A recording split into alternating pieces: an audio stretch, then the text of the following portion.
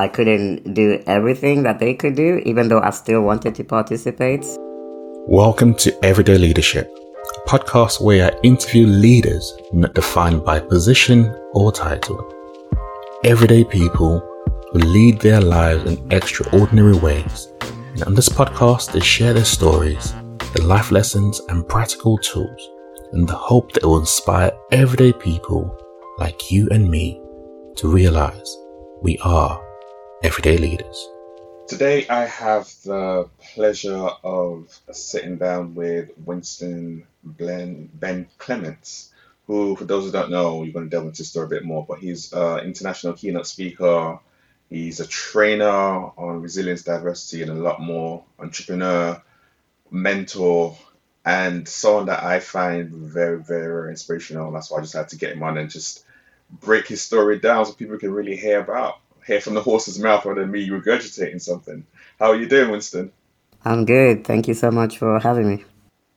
It's an absolute pleasure. For those who are not familiar with your story at all, you have brittle bone disease, osteogenesis Yeah, imperfecta. osteogenesis imperfecta. It's not the Okay. easiest thing to say. No, so I was trying to practice out that. I'm going to try to get this right. I'm going to get this right.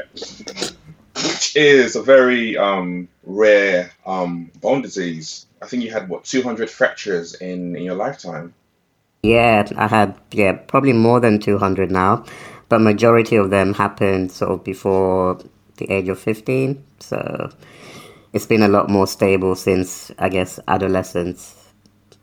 If I could say that way. Yeah. Hmm. And how were those those early years for you dealing with that, dealing with OI and life in general as a young person? Yeah, I think, to be honest, one of the things the way I remember my childhood is actually pretty fondly. Like, I had a lot of fun as a kid. So I got two younger sisters. There's not a massive age difference between us. So there's like a year and then 18 months between us. So we're pretty much age mates. And so, yeah, for me, I remember just, messing about with my sisters when we were younger. Had the cousins over, had the aunties, the uncles, typical like big African, household type of vibe. So weekends were, a lot of cooking, a lot of kids in the house and that kind of thing. So it's pretty fun. And then maybe what made my experience different to perhaps my sisters or some of my cousins was, this situation with OI, with osteogenesis.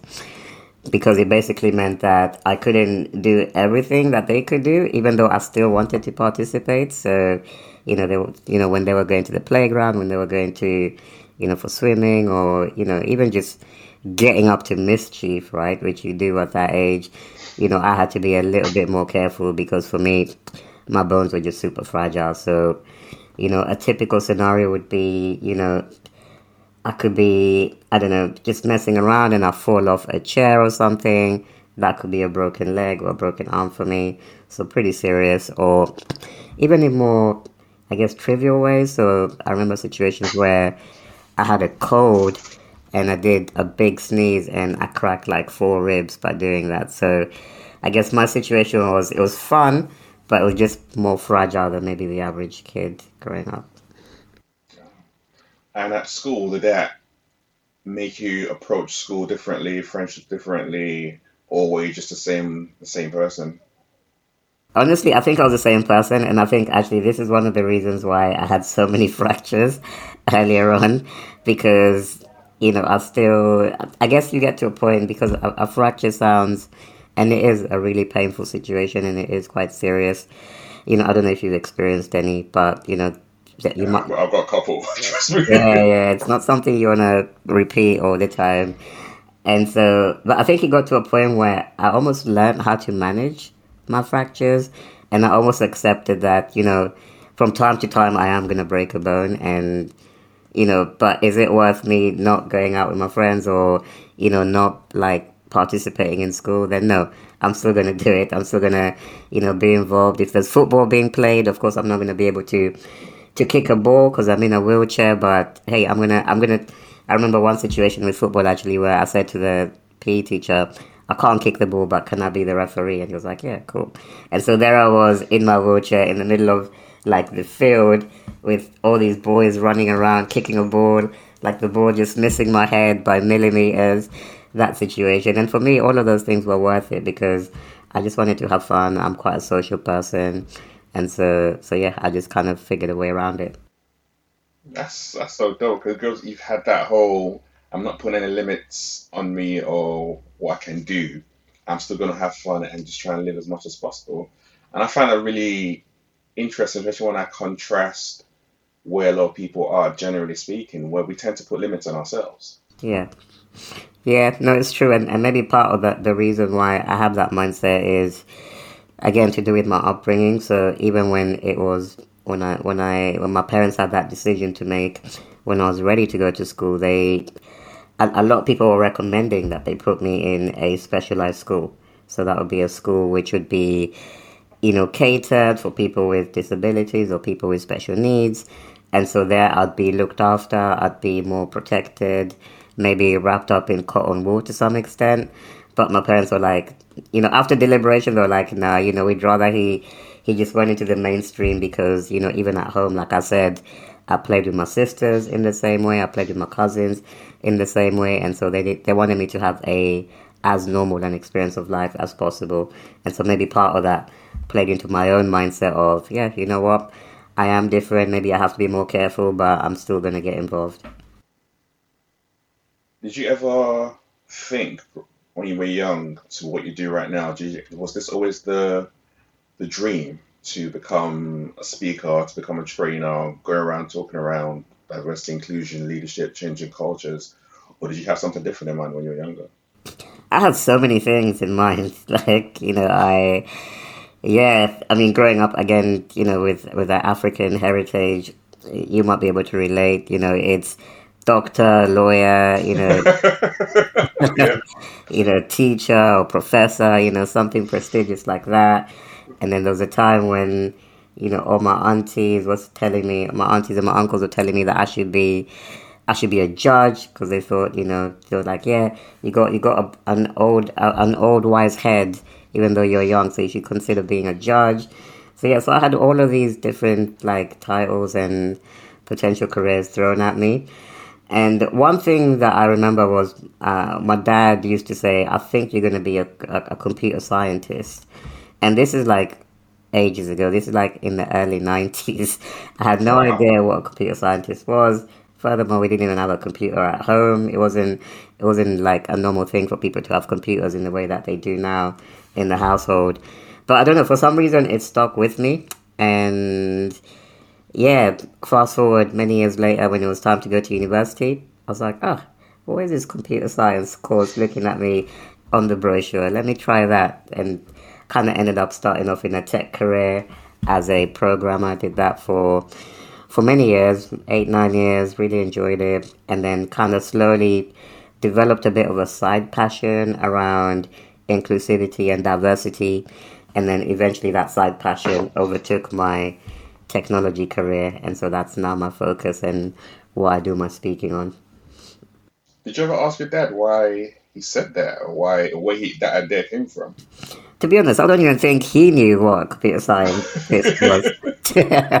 I think like my dad, he was very he liked learning. So one of the things about him was he loved to learn, and like he'd like always at dinner he'd be telling us about things that he read in the paper, like, oh, there's this new technology coming up. You're going to be able to, call each other on video on your phone. These were things that just sounded like sci-fi, 20, 30 years ago.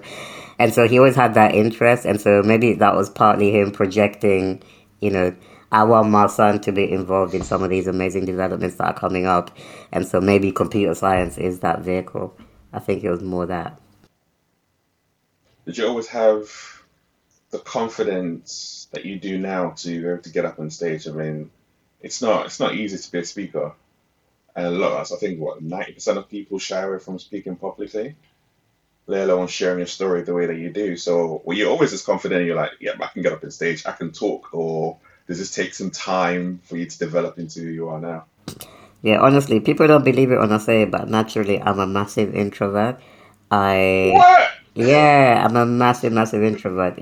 When I'm on a call, because I attend a lot of events as well, just as a member of the audience when I'm not speaking.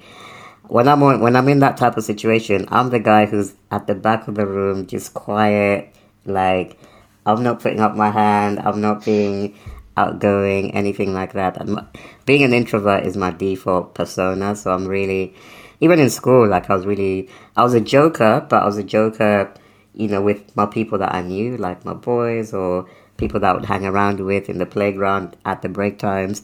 But when it came to like a wider group situation, I would kind of retreat within myself and just want to like learn from a distance. And so when I started like developing this passion for these topics like resilience, inclusion, and diversity, and then wanting to find ways of sharing what I've learned. I looked into writing, I looked into speaking, I looked into various different ways of doing it.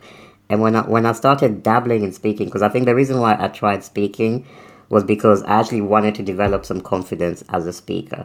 Because, like I said, by default, I'm such a big introvert. And in some situations, maybe someone listening to this will relate. When you're the introvert in the room, it can be a little bit embarrassing because you feel like, maybe I should ask a question for once, or maybe I should, show some interest by putting my hand up. And so for me, speaking was a way of me developing that bit of confidence to to be that person who puts their hand up, to be that person who communicates more in a more visible way. And then so at the same time, I was using that as a platform to share these new things that I was learning around resilience and around, diversity. So short answer, no, speaking did not come naturally to me at all. It's something that even today I'm still working on. I always find it very fascinating when we as individuals, when we step outside of our comfort zone and do something that we're doing for ourselves. You did speaking to grow your confidence. It turns out to be a gift for the world.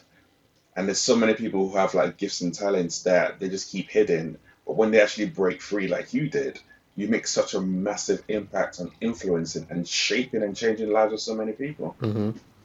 Yeah, yeah, honestly, it's and initially in my speaking journey, or in that process of me learning to speak and building up my confidence, there were so many times when I wanted to give up, to be honest, because the way I started, I don't know if you've come across this organization, but they're called Toastmasters, and what they are is, I guess you could call them a public speaking meetup. So you meet small groups between, I don't know, 10 to 20 people typically, and you'd kind of take it in turns to deliver like a very short speech under 5 minutes, and then you get evaluation back from the audience, that small group again. And so for me, I remember my first couple of speeches, and it was just, talking about like really basic things like introducing myself, or, talking about something that I was doing at work, or a topic or a book that I was reading, and then they would also film it for you as well. So you could take the video home as well and watch it back and see how you might improve. And I remember I was cringing so hard watching those videos. Like, I know people don't like the sound of their voice anyway, but I just looked awkward, like I was hesitant, just totally didn't look comfortable on the stage. And so at that point, though, many times I was thinking, is this even for me? Maybe I'm kidding myself. But at the same time, I would get the feedback every time I'd speak on the stage, even in those early days. People would come up to me afterwards and say, you know what, something about the way you deliver is just really touching. It's just really, it builds connection to the audience. So just keep working on it. And so I knew that, my own ego wanted to say, nah, you don't look good out there, just leave it alone. But like internally, I also knew that it was helping people in some way. And so I had a responsibility to keep working on it. Oh, wow, that's amazing. Like a little bit of encouragement to keep you pushing forward actually made such a difference to keep you moving. So we only be encouraging in life. And so many times people don't know how much just a flipping passing comment so small can actually really, really resonate and hit somewhere deeper because they don't see what's inside of us. Yeah, yeah, it's true. And I think one of the things that I hear from a lot of people, and a lot of speakers maybe in particular, is, because there's so many I guess if you think of motivational speakers or people who speak on various topics, I'm not the only one who speaks on diversity and inclusion. I'm not the only, inspirational speaker, quote unquote. There's many, many people, but, and that I've seen that as being a barrier for some people because they're like, well, I don't just want to be another motivational speaker. There's so many people doing it. What's going to make me different? And I think the way I've come to understand it now is sometimes people need to hear the same thing, the same wisdom, the same knowledge, the same lesson, but they just need to hear it from you. Like they need to hear it Yeah. from you and not from Tony Robbins or Les Brown. They just need to hear it from your voice through you as being the channel. And because that's one of the things that used to confuse me at first because I was thinking, I'm not saying anything groundbreaking. These are just, personal development is personal development. No one's teaching anything new that's not been around for, hundreds and thousands of years. But sometimes someone just needs to hear it from you. And I think the way I compare it is, it's almost like when you have that favorite uncle or auntie growing up. And you like, yeah, I can use myself for this because this applies to me. So my parents always used to say to me, yeah, you need to eat your vegetables. Like when I was growing up, when I was a kid, because I basically avoided my vegetables like the plague. And so, and I was like, yeah. And still at the end of every meal, like I had eaten everything else and the vegetables were on the plate every time, to the point where my parents were like, okay, cool, he just doesn't do vegetables. And then, like, my uncle, my mom's brother, who's one of my favorite uncles, whenever he would come home and this conversation would come up again, about the vegetables, he'd be like, yeah, Winston, you should eat your vegetables. It's good, make you stronger. Literally repeating the same conversation, but because it's coming from him, I'd be like, oh yeah, favorite uncle said it. Okay, I'm gonna eat my vegetables, and so that's how I see speaking nowadays. Same wisdom, same knowledge, same impartation, but you might just need to hear it from a different mouthpiece. And so that's what you can be, whether you're a speaker or with any product business that you might be working on. Why resilience and diversity? Why was that the area that you chose to focus on? Yeah, good question. So I think, so first it was resilience, and that kind of came about. So yeah, so kind of going back. So when I started learning about the speaking, so when, like I mentioned, I started going to this small meetup, the Toastmasters meeting, and practicing my speaking.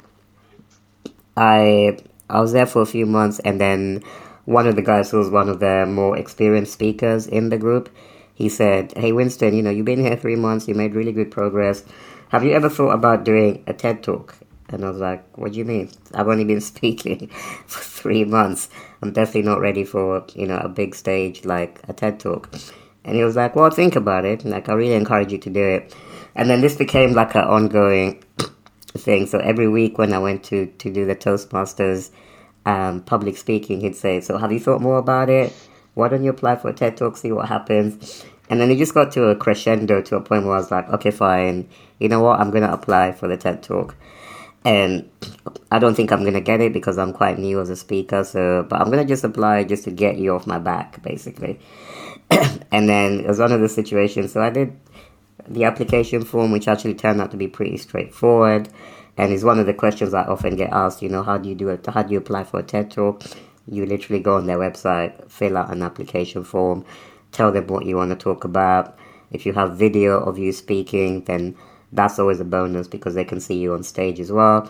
So I did all of that, sent it off, and yeah, I kind of just didn't expect to hear anything back. It was one of those applications.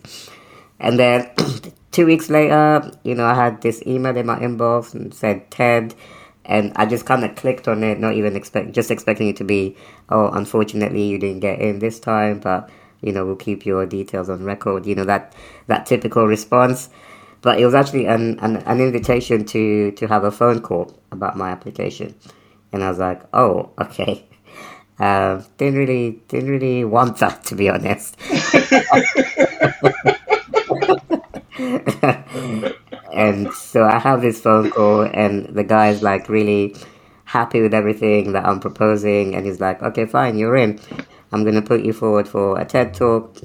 And my first TED talk was basically me sharing a lot about my own story and, some of the things that we've talked about here already with my upbringing, with some of the lessons, with, how I dealt with, my osteogenesis imperfecta, how I used, my pain to develop mental strength and to develop power to move forward in my education, in my career.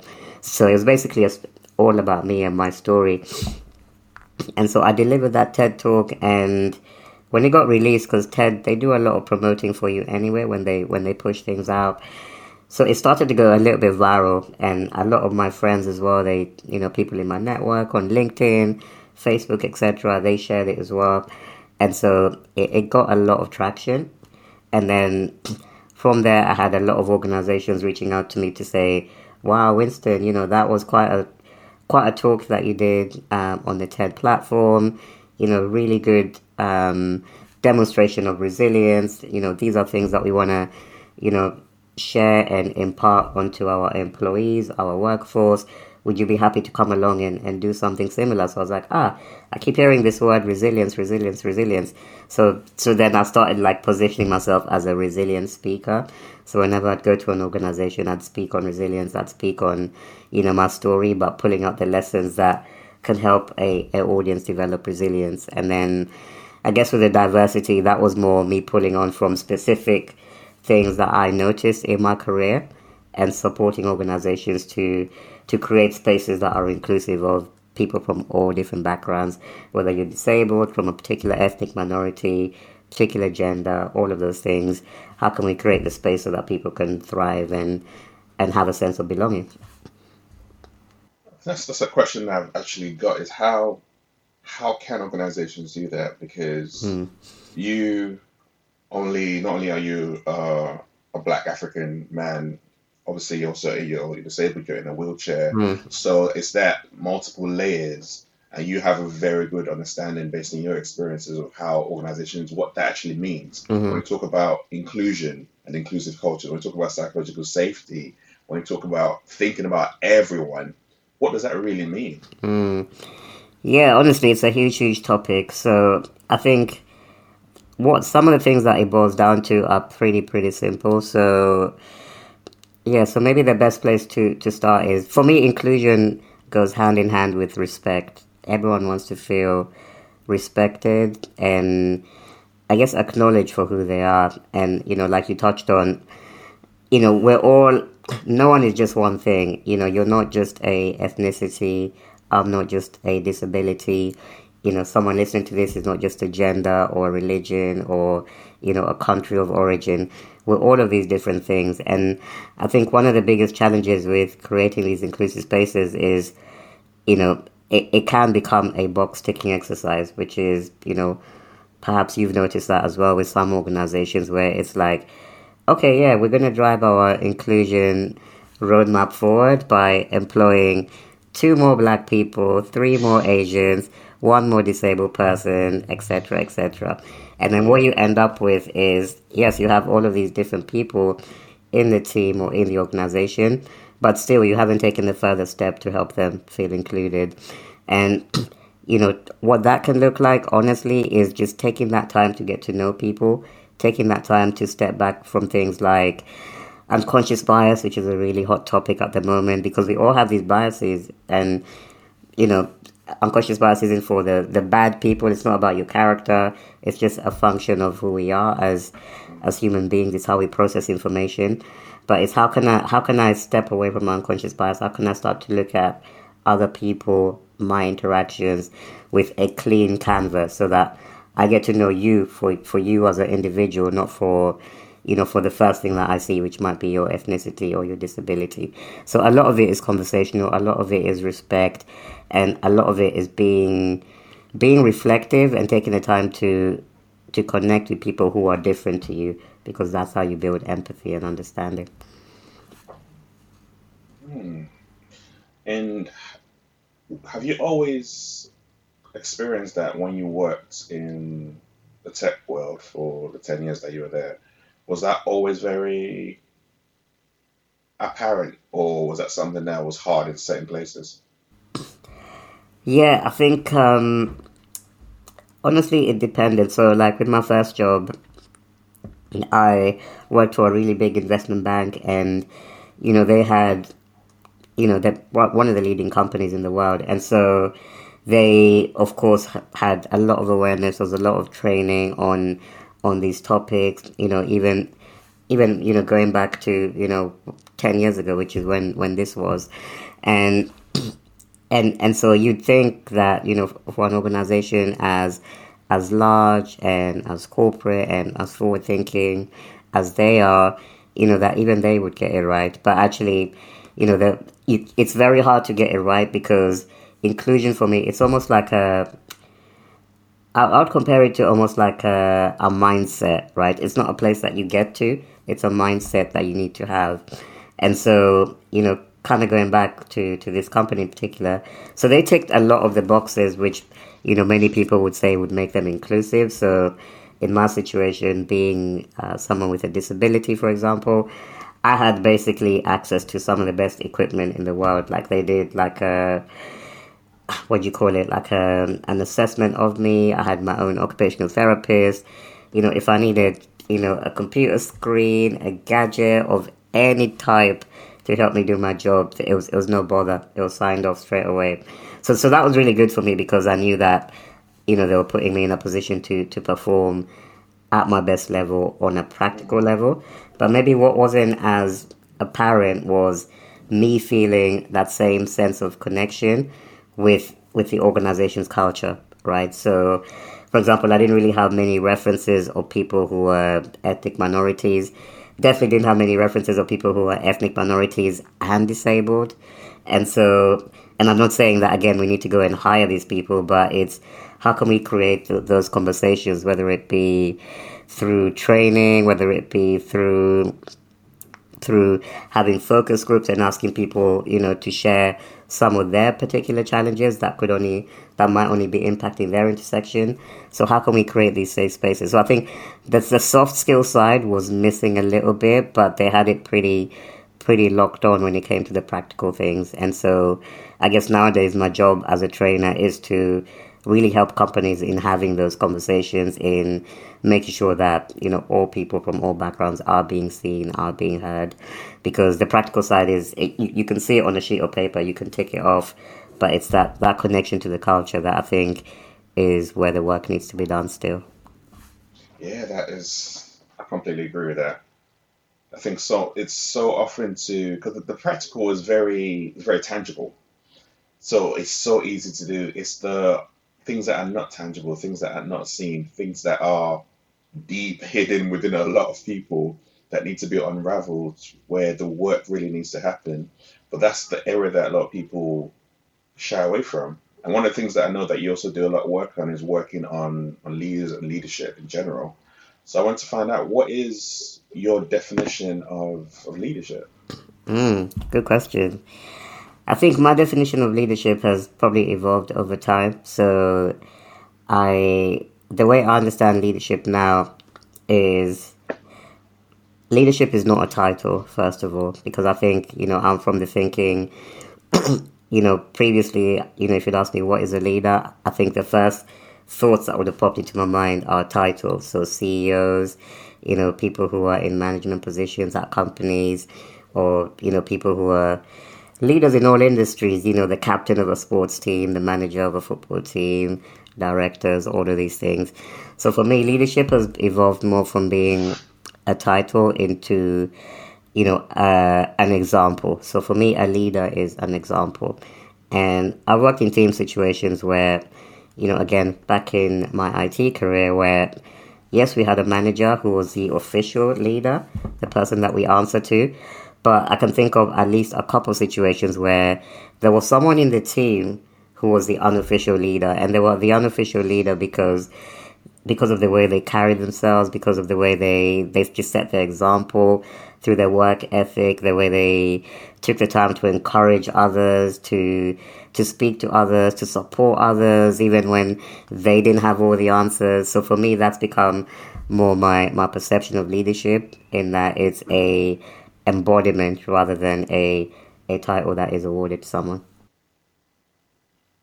Yeah, the unofficial leader. The Mm. person that has the doesn't have the title, but that has the influence, the one that people listen to, or they go to when they want to move things forward, rather than going to that person with the title. Yeah, honestly, and it works both ways. It's like good or bad. So you can even take it back to the, to my younger days, and I remember there were, yeah, because leadership is just influence. So even in a negative way, you probably remember as well from back in the day when your parents would tell you not to hang around certain people, right?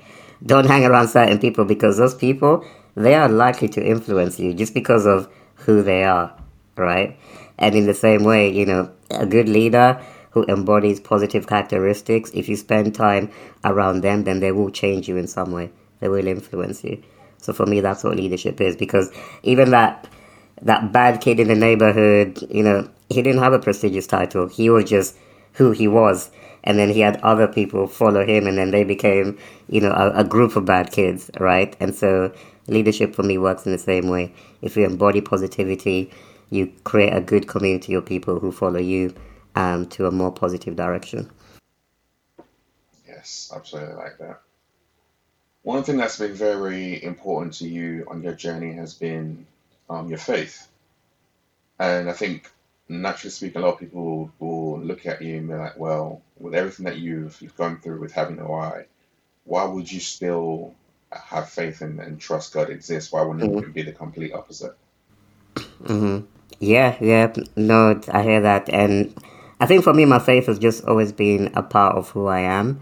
So I grew up in, like I said, an African household. So Sunday, Sunday was not Sunday roast, Sunday was church. So, so that's pretty much like my background growing up. And so I think nurture had a part to play with it as well, because maybe if I had been born in a different home, then things might have panned out differently. But I think, it got to a point where, I think it was in my early teens, maybe 13, 14, or maybe 12 even, when I really wanted to really, I really became curious about, faith and religion, and why is it that I go to church on a Sunday. I started having questions and wanting to understand things before I do them, because I guess I was growing up a little bit. And so that led me on a journey where I thought, okay, people keep saying that all the answers are in scripture, they're in the Bible, so I know, I'm going to read the entire Bible, age 12. So, so that's what I did. I committed.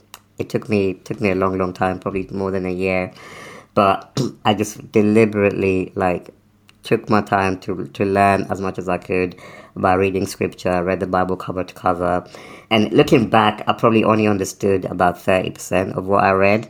But I remember getting to the end of it and feeling what I can only describe as a set of confirmations as to why this was the right path for me to continue to follow.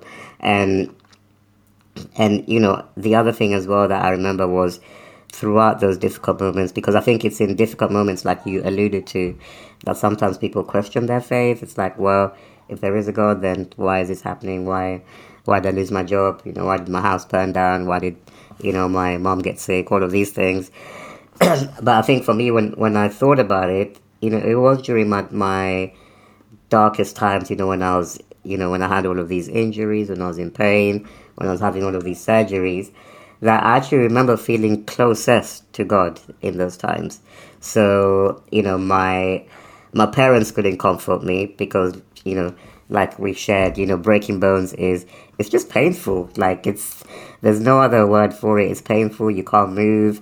You're in constant pain for weeks on ends, right? Unable to move, unable to mobilize, unable to be independent.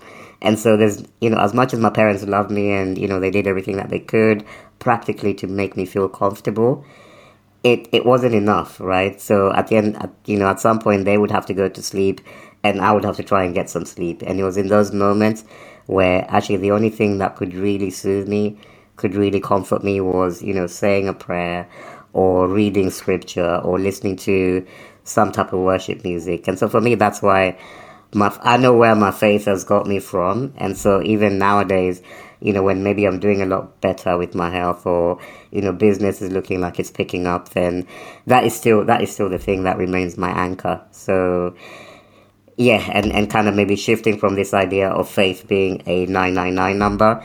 So it's like, oh my God, I'm sick. Let me turn to God and pray. For me, it doesn't work like that. It's I'm with God in the first place, on my good day, on my bad days. And I think that's how it's always going to be for the rest of my life. Yeah. What is your favorite gospel track? Your go-to track when you're feeling down? Oh gosh. Um, Let me think. I think I like a lot. I don't know if you follow Maverick Music, so they've got Yeah. some pretty massive YouTube channels. So I like a lot of their stuff. At the moment, what am I listening to? My favorite track that I've been rinsing recently is "This Is a Move" by Brandon. Oh, that's a tune. Yeah, yeah, yeah, yeah. So, Yes. yeah. So that one has been on repeat a few times. So I've had a couple of talks that I delivered this week virtually, and they were on Zoom. So I remember like signing on to the Zoom half an hour before everyone, and then I'd just be there looking at my slides and bouncing along to "This Is a Move." So yeah, so that's one that's playing a lot on my playlist at the moment. I think that was probably one of the top three tracks on mine. That one and Something Has to Break Mm, were the main ones on rotation for me last year, especially. So yeah, I absolutely love that. nice. What's been the biggest lesson your parents have taught you? Mm. Yeah, so my parents, who are no longer here, by the way, so my parents are both passed away now. I think one of their biggest legacies towards me is honestly just to go for it. So, one thing I didn't really share, I think earlier on, was so I actually wasn't born in the UK. So I was born in Africa, and then we moved to the UK when I was quite young, so I was still under 10, maybe around 10. Um, and I think one of the things that I noticed as one of my parents' mindsets has always been to go for it. So, we reached a point where, medically they thought that actually I would have a much better chance of, having better facilities, better education, and better career prospects, with a good level of support if we move to the UK. So they just made that decision. Hey, we're gonna move to the UK, and we're gonna build a life in the UK to give my son, my daughters, my sisters as well, you know, the best opportunity for success. And so for me, that's remained a legacy from them, in that whenever there was a big step to take, even if it required stepping out of our comfort zone, because we were happy back home, we're not in a difficult situation or anything like that. They've always had the bravery, the courage to take that step. And so for me, I think that's a legacy that I would like to take forward from them, not being afraid to take risks, and just follow purpose. Like even with my career, a lot of people would have thought that it was crazy to leave a good tech career to pursue a speaking career, but my parents were always behind that as well. So they've just always encouraged me to be that person, to listen to my instinct, and as long as I'm keeping in faith, I'm keeping in synchronicity with what God wants for my life, then they've always had my back with that. So yeah, so just to go for it would be the biggest lesson. Is that where I think one of the statements that you make a lot is your limitations are an illusion. Mm. Yeah, exactly that, exactly. And if I was to go back to my childhood again, sometimes in those dark moments I'd get myself into a negative mindset, like maybe many people do when things are not going well for you. So for me, that was physically, but for someone else, that might mean, financial, relationship, or another health problem. And so you get yourself into this mindset of, oh my God, things are not going well. Like, what does this mean? Am I always going to have this limitation? What's it going to mean for me when I grow up? Am I going to be able to have a job, have a career, get married, all of these things? Or is it always going to be like this, right? Because negativity is scary, because it feels permanent at the time, right? You can't see a way forward. And so with limitations, your limitations are an illusion. It's something that I developed as a way of reminding myself of saying, actually, whatever's happening right now, good or bad, both ways, everything is going to change, everything is going to evolve. So if you're listening to this and you're in a bad place right now, it's not permanent. Tomorrow could be the start of a new chapter. So it's just hanging in there, keep going, keep doing the things that ground you, which for me was prayer. It was, reading scripture, and just keep taking it day by day until that tide changes. Almost like the seasons. We don't have winter forever. Eventually spring will come and summer will come. It's just about hanging in there and putting on your coat if you have to in the winter to keep warm, but just hanging in there until things change. I think those words really resonate, especially with the current period we're in right now. I mean, there's so many people who have felt that they're in winter mode. That COVID-19 has been really bad, and it's been a very extended winter period for them. And it's kind of just hang on, keep on doing what you need to do, just to take it day by day, because the seasons don't last for long. They keep on changing, and that sun will come eventually. Yeah, agreed. Yeah, honestly, and it is a tough time, but yeah, day by day, because sometimes when we think too far forward as well, it can create anxiety because nobody can control what's going to happen. Even if the government gives us their 4-step roadmap or whatever it is, no one can say that things are not going to change again in April or in May or in June. You can only control what you do now, how you build yourself up today, and so just focus on that. Take it day by day, and when things open up, that's fine. We'll celebrate and enjoy it like everyone else, but don't give yourself anxiety trying to get ahead of steam. Just focus on today. So you're married, been married for about 6 months, but you and your wife actually work together and you run your business together. I'm always very interested to learn and hear how couples work together and how the dynamic really plays out. Mm-hmm. Yeah, so we do. So my wife is also she's a life coach and a speaker. So she does a little bit of speaking, but she does more coaching.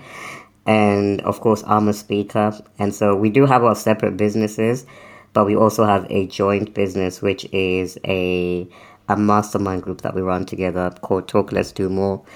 And actually, we're going to be launching the next cohort on April the 3rd. So that's one thing that we do together. And on that, it's basically a venture to support people who are particularly new into entrepreneurship or within the first couple of years of entrepreneurship. We get a lot of people who are speakers, who are, aspiring coaches, even people in product businesses. So we've had like a makeup artist, interior designer, like all sorts of things. Just people who are new into business. And what we teach is, of course, there's the practical things that you need to think about with starting a business, setting up the company and, strategies for marketing, social media, branding, all of that good stuff. And we have some really good guest coaches that support with specific expertise as well. But I think the bigger part of it is actually the mindset. It's the mindset side of things, because one of the biggest things that inhibits people from taking that leap, from following that calling, that passion, that sense of purpose is all of those things, some of which we touched on earlier. Comparison, is imposter syndrome, is thinking, well, everyone at home is telling me that it's a bad idea, so not having the right community. So that's why we really support by, providing that community, providing those mindset shifts, and just for creating a space where it's okay for you to dream. It's okay for you to dream about, winning the Nobel Prize or becoming a best-selling author. It's all good here. No one's going to think you're crazy. And so that's the kind of incubation space that my wife and I try to create. And it is an interesting dynamic working together. And of course, lockdown as well has kind of forced everyone to be more in each other's faces, if I can put it that way. But I think for us, because we also have our own separate businesses, so she's got her, like I said, her private coaching clients that she works with. I've got the speaking work that I do for the organizations that book me. So we kind of have our own things going on, and then we come together to work on the mastermind together. So it's not like we're in each other's faces 24 hours a day. So I think it helps having that mix and that variety of things that we're both interested in, and then things that we can also work on together. Are your personalities, would you say, very different in the way that you approach work as well, or yeah, it is. So I think by nature, so I think an interesting thing, and maybe this is probably one of the big reasons why we got married is we're both quite big introverts, I think. And so we don't really, yeah, I wouldn't call us extroverts. We're not like the outgoing, loud type of people. We just prefer to be in our own space most of the time. And so maybe that's what made us a good fit because, we can be in a room together. My wife could be reading a book. I could be watching something on YouTube. And for us, that is a way of us spending time with each other. We don't need to be necessarily, talking or doing something extroverted all the time. And that works for us on a personal level. And then I guess when it comes to business, we're different in the sense of I'm quite a visionary in the business. So, I'll be thinking about, almost like the helicopter vision. That's how I see things. So I'm thinking, okay, like even with our mastermind group, Talk Less Do More, one exciting thing that we've got coming up is that we're moving to the US in the coming months later this year. And so I'm already thinking ahead, hey, how can we start like marketing Talk Let's Do More in New York? How can we start like building, some live events ready to go as soon as, things open up after COVID and all of these things. And then my wife, on the other hand, she's very detail oriented. So she'll be thinking, okay, yeah, I hear what you're saying about the 12-month plan, but we've got this event coming up on the 3rd of April. So how about like we get people onboarded, like we create the materials, we create the workbooks, all the trainings, get the guest speakers booked and all of that kind of thing. So, but I think it actually complements each other because I'm thinking ahead and then she's kind of filling in the details as we go along. Is that a permanent move or temporary one? So initially, we're gonna give it a go for 3 years. So we've got a 3 year invitation to be there, and then after that, we'll see if it's something that we want to make permanent, or whether we might be splitting our time between the UK and the US. Oh wow. Yeah. Okay. And what would you say? I know that you have a mission to inspire 1 billion people. hmm Why 1 billion people? I think for me, growing up, I always had the intuition, kind of going back to those conversations that I said, like when my dad was like, I think you're going to be a computer scientist. I didn't know what that meant, like I shared, but I knew it was something important. I knew it was something that it could impact a lot of people. And then there have been other moments in my life when, because I'm out and about a lot, so like people would come up to me in the street and say, wow, like you should be telling your story to more people. Or even when I speak on a stage, people will say, hey, have you got a book? Like your story needs to reach more countries and all of these things.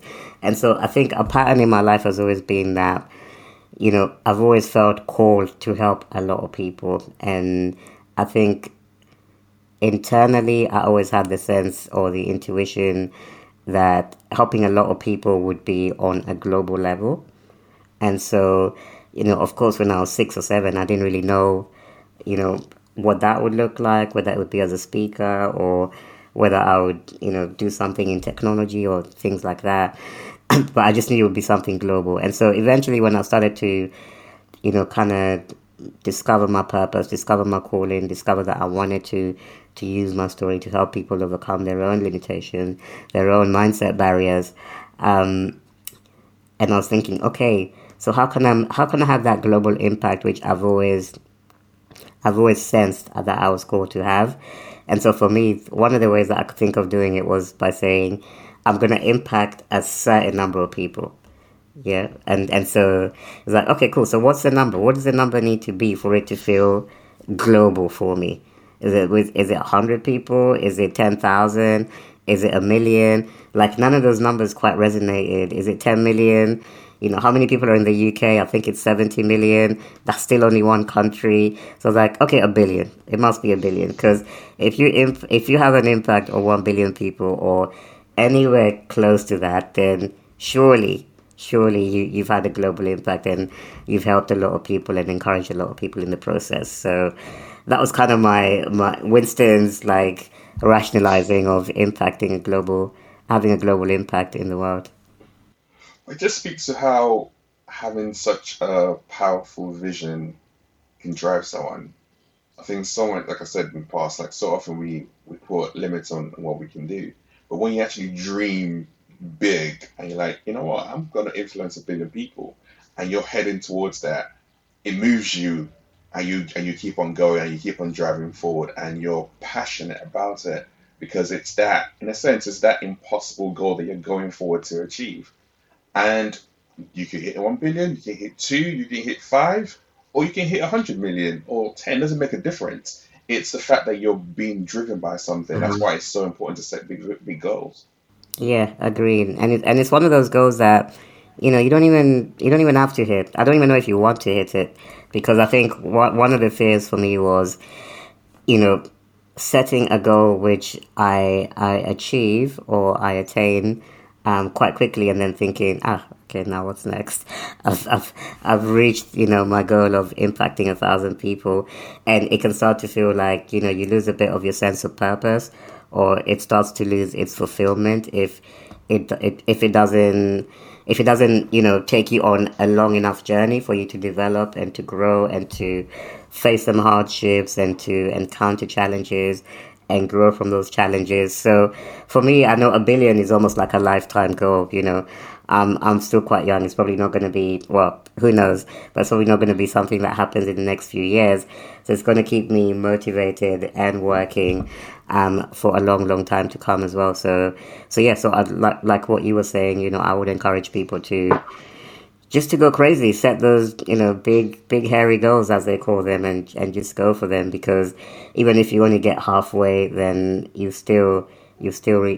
already helped a lot of people. And YouTube as well, just to kind of maybe tell a bit of a story here to finish. YouTube as well it's been something that's presented itself. So my wife and I started a YouTube channel together only about 6 months ago.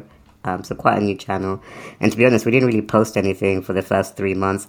We're thinking, at some point we'll start like sharing our story, because we're a little bit different. We're a inter-able couple, as they call it. One half of the couple having a disability.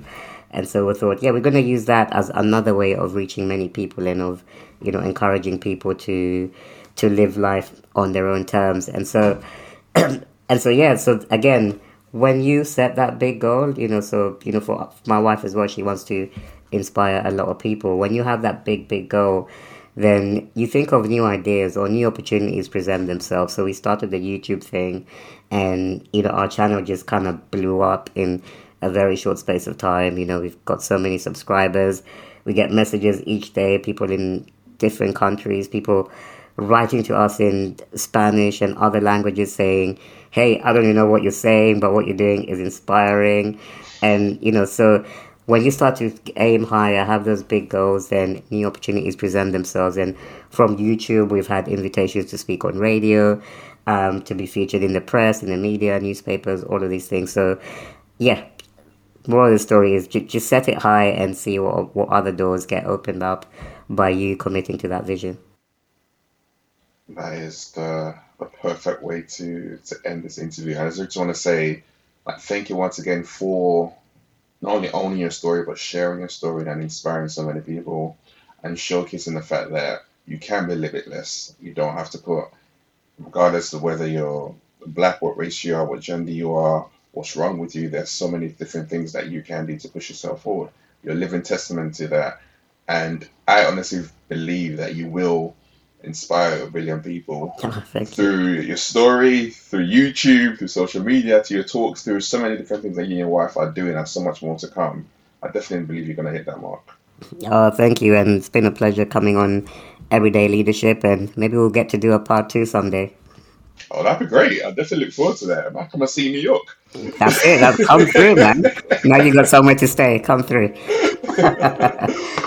Everyday Leadership. Thank you. Thank you for listening to this episode of Everyday Leadership. You can check out the show notes on www.mindsetshift.co.uk/podcast, where you can find out more about my guests and how you can contact them.